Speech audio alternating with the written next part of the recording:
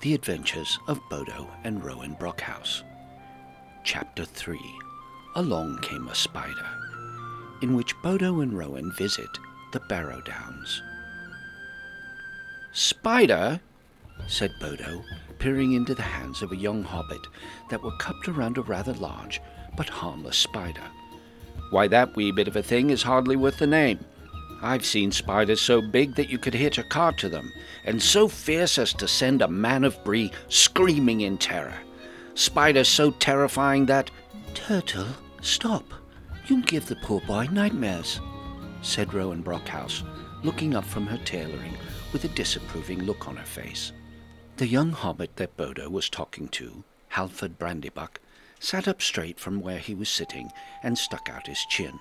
"I won't have nightmares, Mistress Brockhouse, not as long as I have my shield with the men of Bree sigil," and he patted the small wooden shield that Bodo had fashioned for him. Young Halford was a frequent guest in the modest front parlour of the Hobbit Hole at No. 2 Pleasant Street, Daisy Glen. Bodo and Rowen, having no children themselves, had taken a strong liking to the young orphan, who had come to Daisy Glen to be raised by his Aunt Wyther. Bodo laughed and ruffled Halford's hair. "Truer words were never spoken, my lad." Rowen gave Bodo and Halford one of her gentle smiles. "Turtle, if you are going to tell stories about spiders, why not tell him about the first time we went to the Barrow Downs?" Halford looked up at Bodo from where he was sitting in front of the crackling fireplace, his eyes sparkling with excitement. "Oh yes, please, Master Brockhouse." Bodo set down his cup of tea on the small ornate wooden table at his side, took out his long clay pipe, and thumbed a generous pinch of old Toby pipeweed into the bowl. "The Barrow Downs, eh?" And he gave a couple of long draws on the pipe until the cherry glow of it lit his face. "So it is." And he settled back in his easy chair and began. Rowen and I had been in Bree for several weeks, and had established ourselves in the Hunter's Lodge in the south end of town, the prancing pony being quite beyond our means at that point. Despite the numerous small tasks we had undertaken for the men of Bree and local merchants, our funds were quite low after purchasing 2 small ponies for ourselves. So Rowen had gone to her friend, Broderick Willowmead, and asked if we could stay at the lodge. "Of course, Rowen," he had said when she asked. "Anything for one of the stealthiest hunters in Breeland." "Rowen," I asked her that first night as I settled onto my pallet on the floor of the forge room, "I thought you told me you were a tailor." Rowen smiled at me sleepily from her pallet across the floor from mine. "I am a tailor, silly, and a hunter, and several other things besides." And she blew me a small kiss before rolling over towards the glowing forge, her back to me. "Good night, Turtle," she said. "Good night, Bunny," I replied, and laid back staring at the dancing glow on the ceiling, wondering about this wild and beautiful hobbit that I had thrown my lot in with until sleep overtook me. The next morning we had first breakfast sitting on the steps of the lodge, a somewhat meagre affair of some fruit, bread and cheese purchased the day before from the market in the Stone Quarter. "Rowen, I hate to remind you," I began. Rowen sighed and took a bite from her apple. "I know, our purses are light again," she said around a mouthful of apple. "But trust me, something will come along." "Are you needing work then, Rowen?" came the pleasant voice of Broderick Willowmead, who was at the top of the stairs. He came down and sat next to us. Rowen gave him a narrow look. "Maybe," she said to Broderick, and I made to immediately accept his offer, but Rowen laid a hand on my arm. "What's the pay?" she asked. Broderick chuckled. "Always the tradesperson, eh, Rowen? Well, if you're successful, I'll definitely spread the word about it, and will certainly raise your reputation with the men of Bree." Rowen sighed and began to rise. "We can't eat reputation, Broderick. Come on, Bodo." Broderick raised his hands. Wait. I forgot to mention the treasure." Rowen sat back down and smiled. "Go on," she said. A short while later we were walking down the cobbled streets towards the stable where we lodged our ponies, Coltsfoot and Nettles. We weren't too far along when one of the lost shades that haunted that section of Breetown crossed the road and passed straight through me with a distant sepulchral moan. I shuddered and pulled my cloak closer against the sudden chill. "I hate it when they do that," I said, and Rowen chuckled. "Are the Barrow Downs terribly dangerous, Rowen?" I asked as we moved along. She gave me a thoughtful look. "A little," she said, "but we have this map from Broderick, so we won't have to wander around too much. That should help." She handed me the map, a crudely drawn affair, but our destinations were clearly marked. Howd Methanil, Howd Taenthond, and the Barrows of Taradan and Ringdor. And all we need to do is take some rubbings, collect some shards, and deal with a few troublesome residents of the Barrows, and we keep whatever Barrow treasures we find?" I said, handing her the map back and laughing ruefully. "That doesn't sound too bad."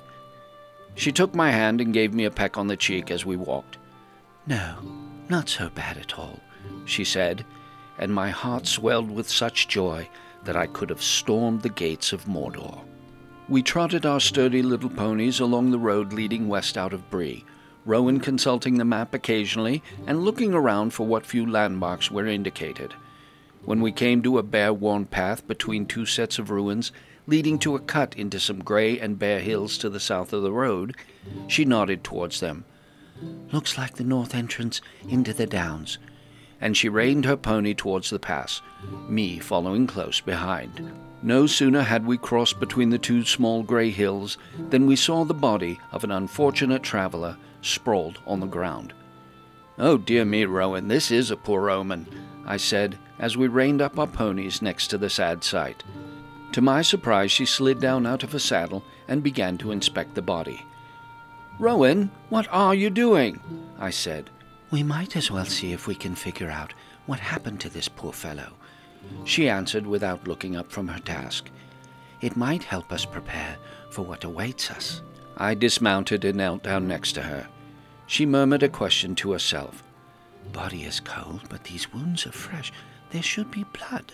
I looked around for other clues and nudged her. "I'm no hunter or tracker, but the path of disturbed earth leading into the Downs might be something." She looked up at where I indicated and smiled at me brightly. "I think you're right, Turtle, and this note I found in his hand fills in the story." And she handed me the note. It was in sad shape, crumpled and chewed, but I could make out, "Between the old forest and northern Barrow Downs. Send help." I handed the note back to her and said, "This poor fellow must have been on his way to deliver this message to someone. I guess the help for whomever needed it won't be coming." Rowen's pretty face took on an interesting look and said, "Perhaps," and she began to remount, saying to me, "Let's go find these Barrows," and kicked her pony into a walk into the Downs. I quickly mounted and trotted after her. "Rowen," I called to her, "what do you mean by perhaps?" "Rowen!" But she didn't answer. My earlier hopeful prediction about this adventure was soon dispelled, as our journey through the Downs to the first Barrow was not without its dangers. For we found that crouched in the short stubbly grass and lurking behind the sturdy bushes and standing stones were all types of dangers. We soon found ourselves in dismounted battle against barguests and barrow crawlers. Fortunately, we didn't have to go far before we were standing before the dark and menacing-looking entrance to the Barrow of Taradan. I nodded towards the bizarrely carved stones flanking the entrance. "I don't suppose those are the pillars we're looking for?" Rowen shook her head. "No, I'm pretty certain those are inside the barrow itself. Shall we go see?" I bowed formally and said, "After you." The tunnels of Barrow Taradan were all of elaborately carved stone, which would have been interesting to look at, but we were far too busy dealing with the first rotting barrow wight I had ever seen. As it shambled towards us out of the gloom, I saw something that turned my blood cold. "Rowen, it doesn't have a head." Rowen chuckled as she nocked an arrow. "Oh, notice that, did you, Turtle?" and her bowstring thrummed twice in the time it took me to charge towards the horrific creature, driving my recently acquired shield into its midsection, knocking it backwards as I pounded at it with my warhammer. "And it's missing an arm, too," I called out to Rowen, who continued to bury arrows into its chest. "Bodo, look down." I did as she suggested and saw the missing arm, creeping along the ground towards my feet. I cried out in alarm, kicking at the arm as its hands grasped towards me. But it stopped suddenly, pinned to the ground by another one of Rowen's arrows. "Thank you," I said to Rowen as she came up beside me and we stared down at the horrific body. "You're welcome," she said. "Do you think we're likely to encounter its head rolling around somewhere?" I asked.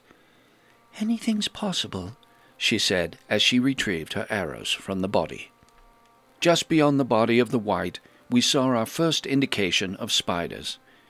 There were webs dangling from the ceiling and running from the walls to the ground. I could hear chittering and skittering from just beyond the corner in front of us. I licked my suddenly dry lips and said with more courage than I actually had, "Wait here, Rowen. Let me go look." I crept forward as quietly as any hobbit ever has, and peered around the corner. When I returned to Rowen, my face must have been white with fear. "Spiders?" she asked. "Worse," I replied. "Really big spiders." And for the first time since we met, I actually saw a slight shadow of fear cross her face, and she shuddered. "You hate spiders too?" I asked. She nodded. "With a passion." I smiled wanly at her uncharacteristic show of vulnerability. "Well then," I said, "killing them shouldn't be such a chore." And killing spiders is what we did. Dozens and dozens of enormous spiders. Their purple and pink mottled bodies as big as a hobbit and legs that reached 3 hobbits across. It seemed as if every hallway and chamber we went into in search of the ancient pillars was infested with them. And of course there were still the rotting Barrow-wights and their creeping hands to deal with.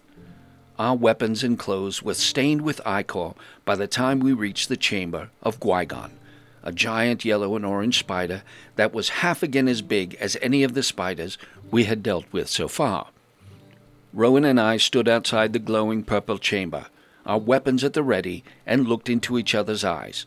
We gave each other a silent nod of encouragement before I charged into the chamber and towards the monstrous spider, my shield in front of me and my warhammer raised, shouting a wordless cry.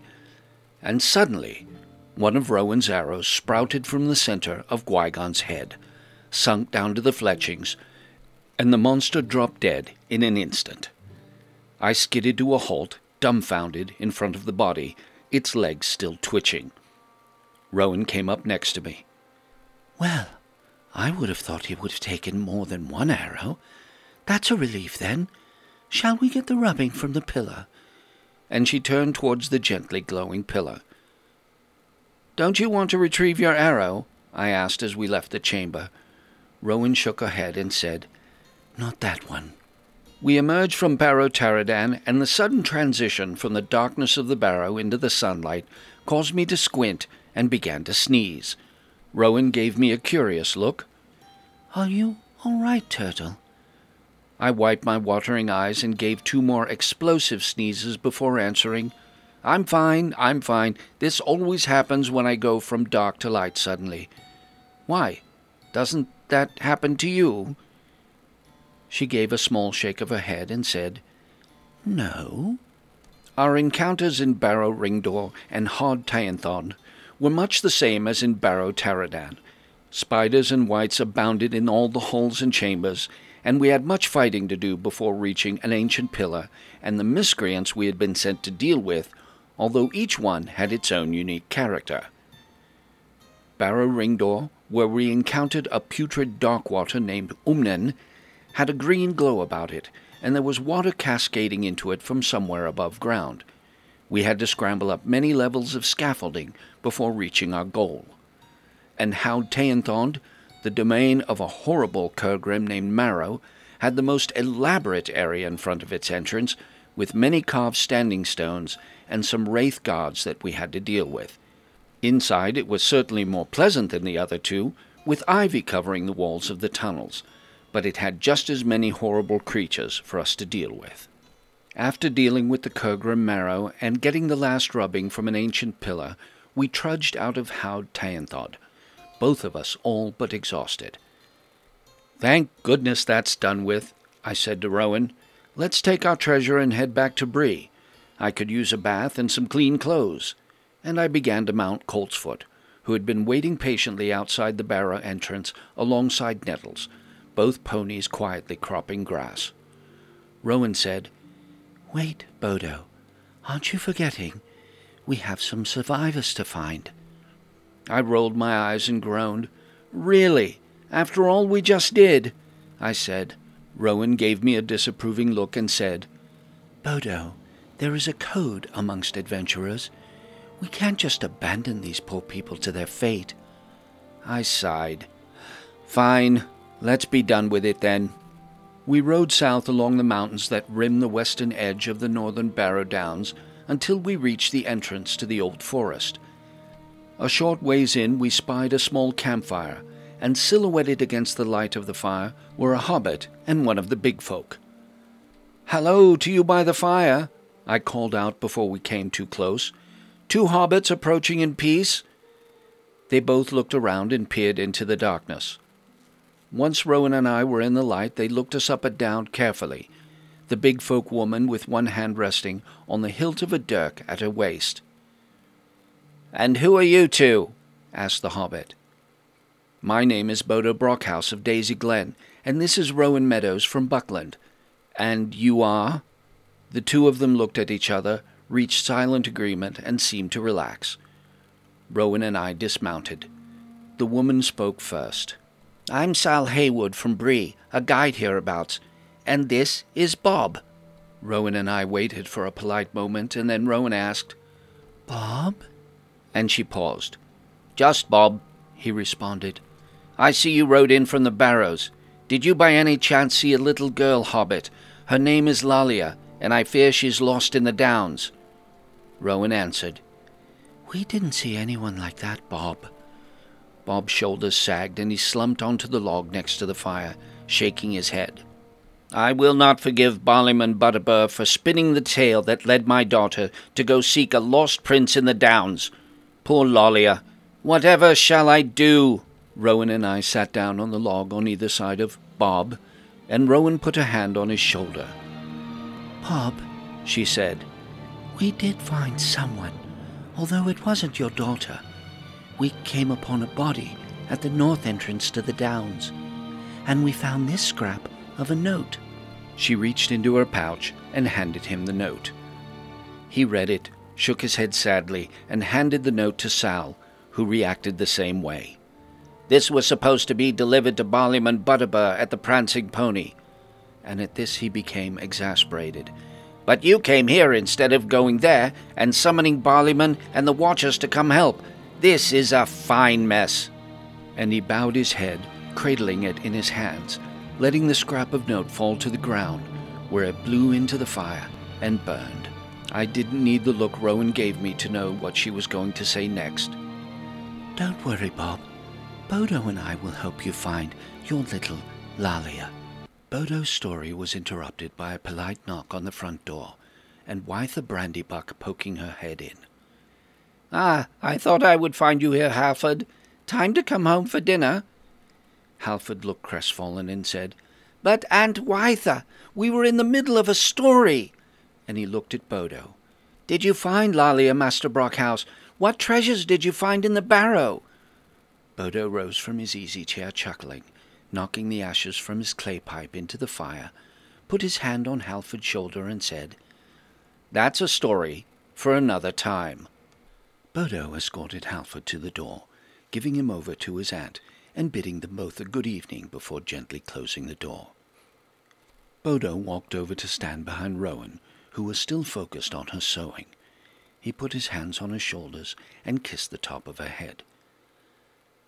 "Turtle," she said without looking up, "why did you tell that young man such a ridiculous tale about me killing Qui-Gon with a single arrow? You know that's not how it happened. We hope you enjoyed listening to Chapter 3 of The Adventures of Bodo and Rowen Brockhouse, a special feature by the creators of the Half-Hill Report. This is a work of fan fiction based on J.R.R. Tolkien's The Hobbit, The Lord of the Rings, and the game Lord of the Rings Online. All place names, character names, excepting the original names in this work, and music are the exclusive property of Middle-earth Enterprises, a division of the Saul Zaentz Company, and Standing Stones Games, LLC. No copyright or trademark infringement is intended.